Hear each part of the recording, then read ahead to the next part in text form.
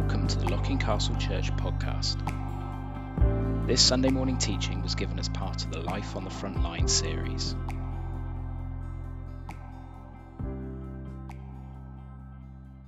It feels rather a little bit hypocritical or disingenuous to be launching a new sermon series today called Life on the Frontline, when actually I've been in retreat really for months. But I know that I hope you've managed to have a chance for a rest over the summer as well, and actually looking forward to the new term ahead and all that God has for us, all the different opportunities that he's got for us. We're going to be finding out where he is leading us and how he is leading us to serve him effectively. But that is on our front line, as Andy has introduced. We all have a front line of ministry where we are. But you might associate the word front line with a sort of a military term. We hear about the front lines in Ukraine and places like that. But Paul reminds us in Ephesians, our battle is not against people. It's not against flesh and blood, but against the spiritual forces of darkness in the heavenly realms. And wherever we find ourselves, whether that's at work or it's at home or it's just out and about in the community, there will be places where we connect with those who do not yet follow Christ. And these places are the spiritual front lines. These are the places where the battle is raging because God wants his kingdom to advance, the kingdom of light to overcome the kingdom of darkness. And our job is to be there, to prepare the way of the Lord, to respond to his prompting, to be his hands and feet in those situations. Wherever we go, there is possibility and potential. Wherever we find ourselves, whatever our situation is, there is kingdom potential. The thing is, you may not even realize sometimes the impact you're having, and that you may not even realize how much of a front line there is where you are. Just in the last couple of weeks, Mims and I were in North Wales, and we were finishing our time away when I spoke to a fellow called Phil at the caravan van site where we were staying. He and his wife have been going to the same place for many, many years, like we have. And I asked him how he was doing after a cancer scare that he'd had some years back. And I was amazed that he replied, "Well, you told me you'd pray for me 7 years ago, and that was 7 years ago this week. So somebody must have been listening, hey?" So you just don't know. You just don't know that the little things that you say that actually people remember and make a little impact on people. And when Jesus met his disciples for the last time before his ascension in Galilee, he commissioned them. He commissioned them to go and make disciples of all nations, baptizing them in the name of the Father, the Son, and the Holy Spirit, and teaching them to obey everything he commanded. And this is known as the Great Commission, because it's great. This is the Great Commission. And it wasn't just an instruction for the 11 disciples, it was for all of us down the centuries, including us here today. What a privilege. He is commissioning us. He's commissioning you and me. But before we unpack what that means, the Great Commission, there are just some details I want you to look at in the rest of the verses that we read. Really help us get to grips with where our front line is and what it means for us to be commissioned to do God's mission today. Firstly, Jesus instructed his disciples to meet him in Galilee, which is interesting. It wasn't Jerusalem. It wasn't in the center of power. It wasn't in the place of influence. It wasn't in the busyness of that place. But it was actually in the home community where the disciples sprung from. It was their home base. And Galilee was where they grew up, where they fished, where they walked and talked with their families, where they were active in the community. Making disciples starts on our doorsteps, with our immediate friends, our neighbours, our colleagues, those that we work with, those that we're alongside on a daily basis. And our front lines are rarely glamorous. They're rarely the places of power and influence. They are where we are, in our local setting. And God may be calling you to recognise, where is your front line? Where are you spending your time this time tomorrow? Like we heard the guys today. Where are you this time tomorrow? Is that your front line? Have you thought of it in terms of God may be asking you to minister right there on your front line? Secondly, there's a fascinating side note in verse 17 that tells us that when the disciples saw him, they worshipped him, but some doubted. Isn't that an interesting verse? Interesting phrase for the last couple of verses of Matthew's gospel. You'd think he'd want to go out on a big flourish, like everybody was like, yippee, yeah, whoa. Actually, no. People were like, whoa. Some doubted. Some doubted. What a wonderful way for Matthew to end his gospel. But because doubts go with the territory of faith. We all have doubts now and again. We all wrestle with questions. We are all not sorted in the faith. We don't know sometimes whether we're coming or going. And as I learned from Dietrich Bonhoeffer during my sabbatical, discipleship is not simply striving for that perfect saintly life where you have everything sorted and you know everything that is to come. You know, you make perfect decisions all the time. How could he make perfect decisions? A double agent with an assassination plot of Hitler, being a pastor, writing a book on ethics. It is enough to fry your brain. And often, who feels like their brain is frying?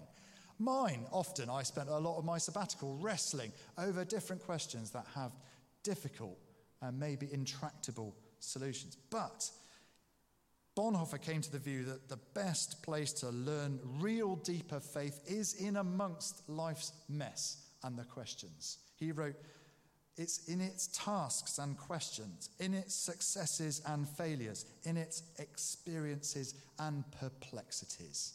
That's where we learn faith. That is where the rubber hits the road. You can be a doubtful Christian, but you are still included in the Great Commission. The Lord is sending in you, nevertheless. You do not have to have it all together to be sent. Now, you might be wondering where you fit into the life of the church. You might be thinking, do I have a ministry? You might be thinking, I don't know enough of the Bible. I don't even understand it. Some of it makes me mad. Some of it is weird. Some of it I don't even understand. I don't understand these other Christians. They're mad and weird. Is God calling me when I have so many perplexities? The answer is, yes, he is, and he's sending you, nevertheless. If he's sending Andy Pierce, he can send anybody. Sorry, mate. Third thing to note is what it says in verse 18. Jesus came to them and said, all authority in heaven and on earth is given to me, therefore go. We don't serve on our front lines in our own strength or by our own authority. We serve because we're sent in the authority of Jesus. It's not because of us and how cool or great we are. It's because of how cool and great Jesus is. That's why we're going. That's why we're sent. We want to go because he's asking us to go, and he has all the authority. In John 15, verse 5, he says, without me, you can't do anything.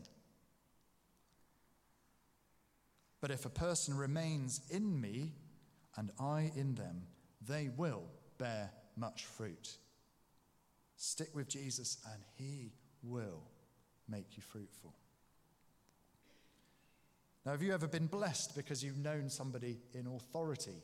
We experienced that on my sabbatical. One of my sabbatical goals was to find some long-lost Italian relatives. It was a bit of a laugh, really. But we were going to northern Italy, which is where my name Yacomeni comes from. So we thought it'd be really cool if we could connect with some preferably wealthy, long-lost Italian relatives. But it was a joy, actually. We tracked down Irene Yacomeni, the wonders of the internet. But she owns a pizzeria near Lucca. Yes, we have a pizzeria. Yeah, wonderful. And so we went along, we travelled along, and we decided, well, let's see if we can get in. And we asked the waitress, have you got a table for two? And she said, have you made a reservation? We said, oh, no, we haven't. And she went, oh, I'm sorry. We're fully booked tonight. Like this. And I was like, oh, no. But then I spotted Irene in the back from her Facebook profile. I recognized her. And I said, "Is that Irene Yacomeni?" And she said, "Yes, it is." I said, "Can I have a quick word?" I went and saw Irene. I said, "We are Yacomenis from England. We've come to see you." And she went, "Oh, welcome." And she was thrilled. Needless to say, very quickly, we were sorted out with a table, glass of wine, wonderful pizza. Mim's had the best burger ever. And he'd say, "It's not what you know. It's not what you know." And in the Great Commission, it's not what you know. It's who you know. It's the same for us. Jesus has given us the authority to go into battle at our front line, and he will provide all the resources and backup you need. He'll encourage you. He'll be with you. Now, you might be feeling like you wouldn't know what to say. Don't worry. Don't worry. Just a quick prayer in situ is what he suggests. Jesus told his disciples, even if you're taken to court, don't worry. Instead, just say whatever's given you at the time. It's not you speaking, but the Holy Spirit. What we're instructed to do is say, "Lord, what should I say?" And just say something kind. Just say something thoughtful. So the key is just to take each day as it comes, walking with the Holy Spirit. And the Great Commission starts with those familiar words, "Go and make disciples of all nations." Now, I don't know if you're anything like me, but my first instinct when I hear those words is you think, I'm going to get on a boat, I'm going to get on a plane, I'm going to be in grass mud huts, I'm going to be preaching the word in foreign places. I don't know if is that just me? That's the way it sort of strikes me. But actually, that's just where our translations have got it a little bit skewy. Because the word to go, the original Greek for the word to just go, is actually a participle. It means, it's better translated, as you're going. As you're going.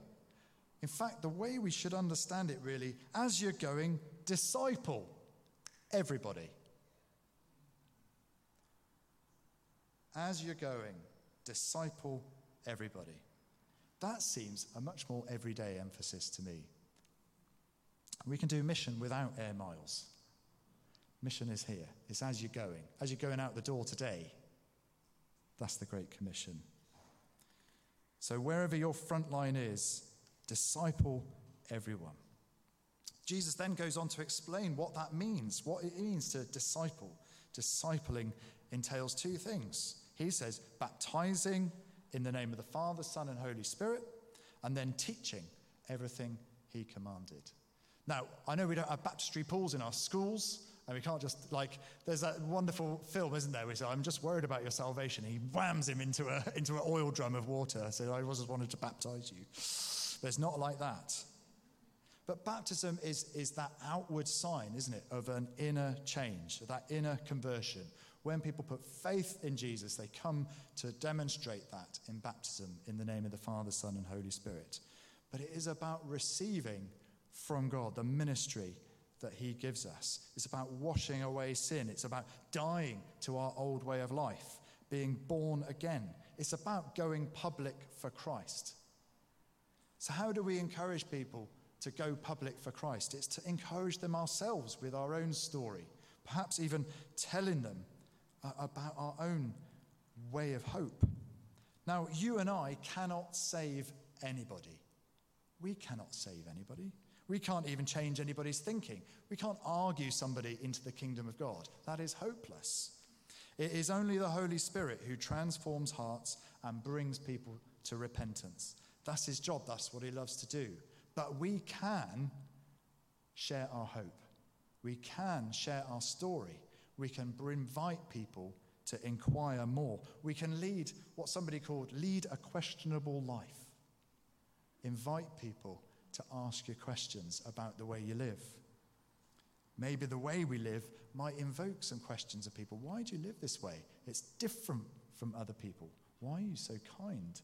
Why do you have a rhythm of prayer in your life? Why do you do these things? And as Romans 2 verse 4 says, it's the kindness of God that leads to repentance. And I've always found it's very rare for people to refuse when I offer to pray for them. It's just my top tip. If you say, would you like some prayer for that? Very rarely people say, no, I don't want that. They go, oh, yeah, thank you. Particularly when people are in need. You know, people just are looking for answers. And prayer helps. It brings God into the conversation if you say, I'd like to pray about that. Sometimes there's an opportunity to pray there and then. Maybe there isn't. You just say, I'll pray about that. But you have to remember to try and do it, actually to pray. Now, a fellow called Dave Faulkner put it like this. What do these verses boil down to? Simply this, that disciples make disciples. There are those who have a special gift in this area. We sometimes call them evangelists. But even though we are not all evangelists, some have suggested that perhaps just 10% of church members have that evangelism gift. All disciples are witnesses. All of us are witnesses to what Christ has done. Wherever you are, this time tomorrow, it is a place where God has put you to live before others as a disciple of Jesus. Not simply for the sake of being holy, your own holiness, but for the sake of those you meet. You are living for the sake of other people.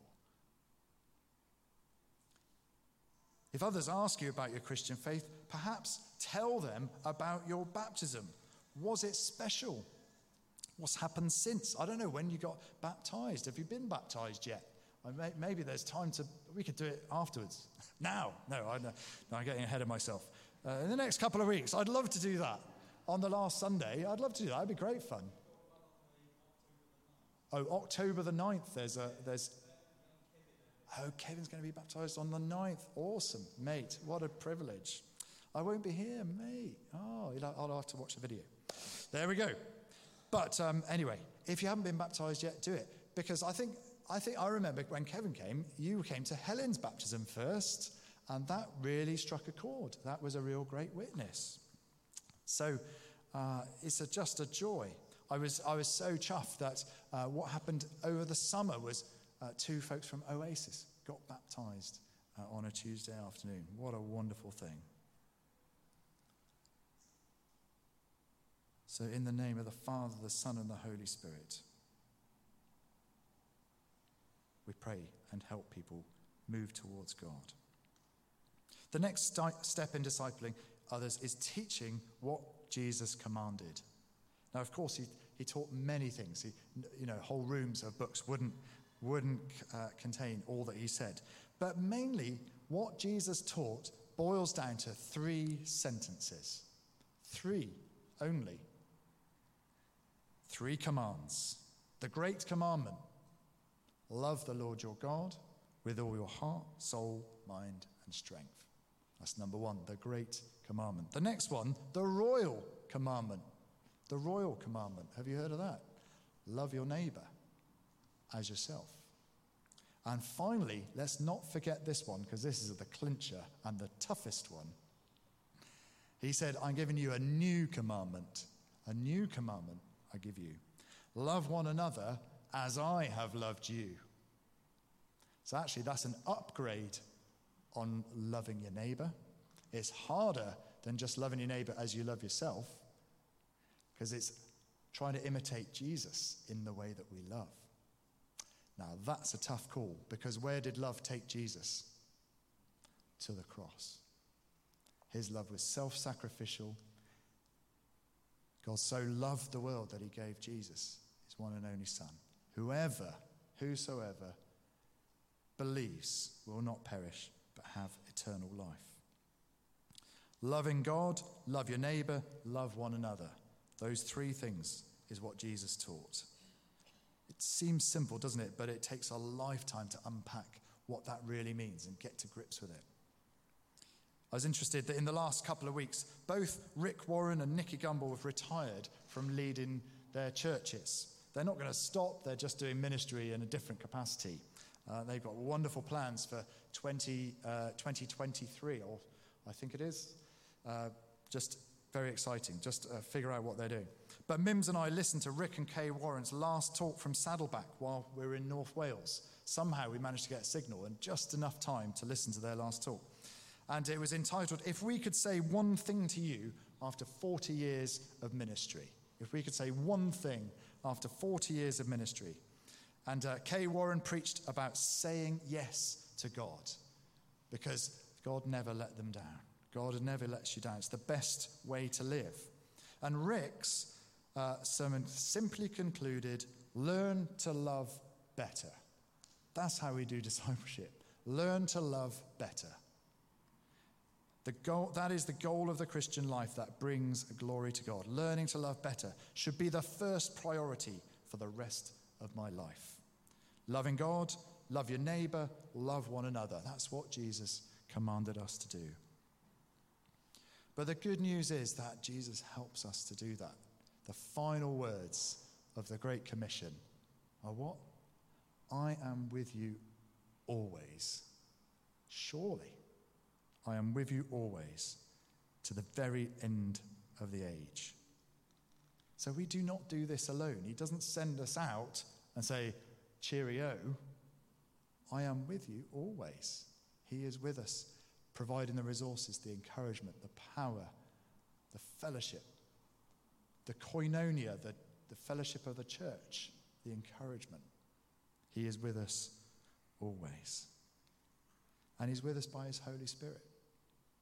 He's with us now. He's with us to recommission us today. He's with us to give us a fresh start again today. Thank you for listening. If you'd like to find out more about Locking Castle Church, please visit our website at lockingcastlechurch.org.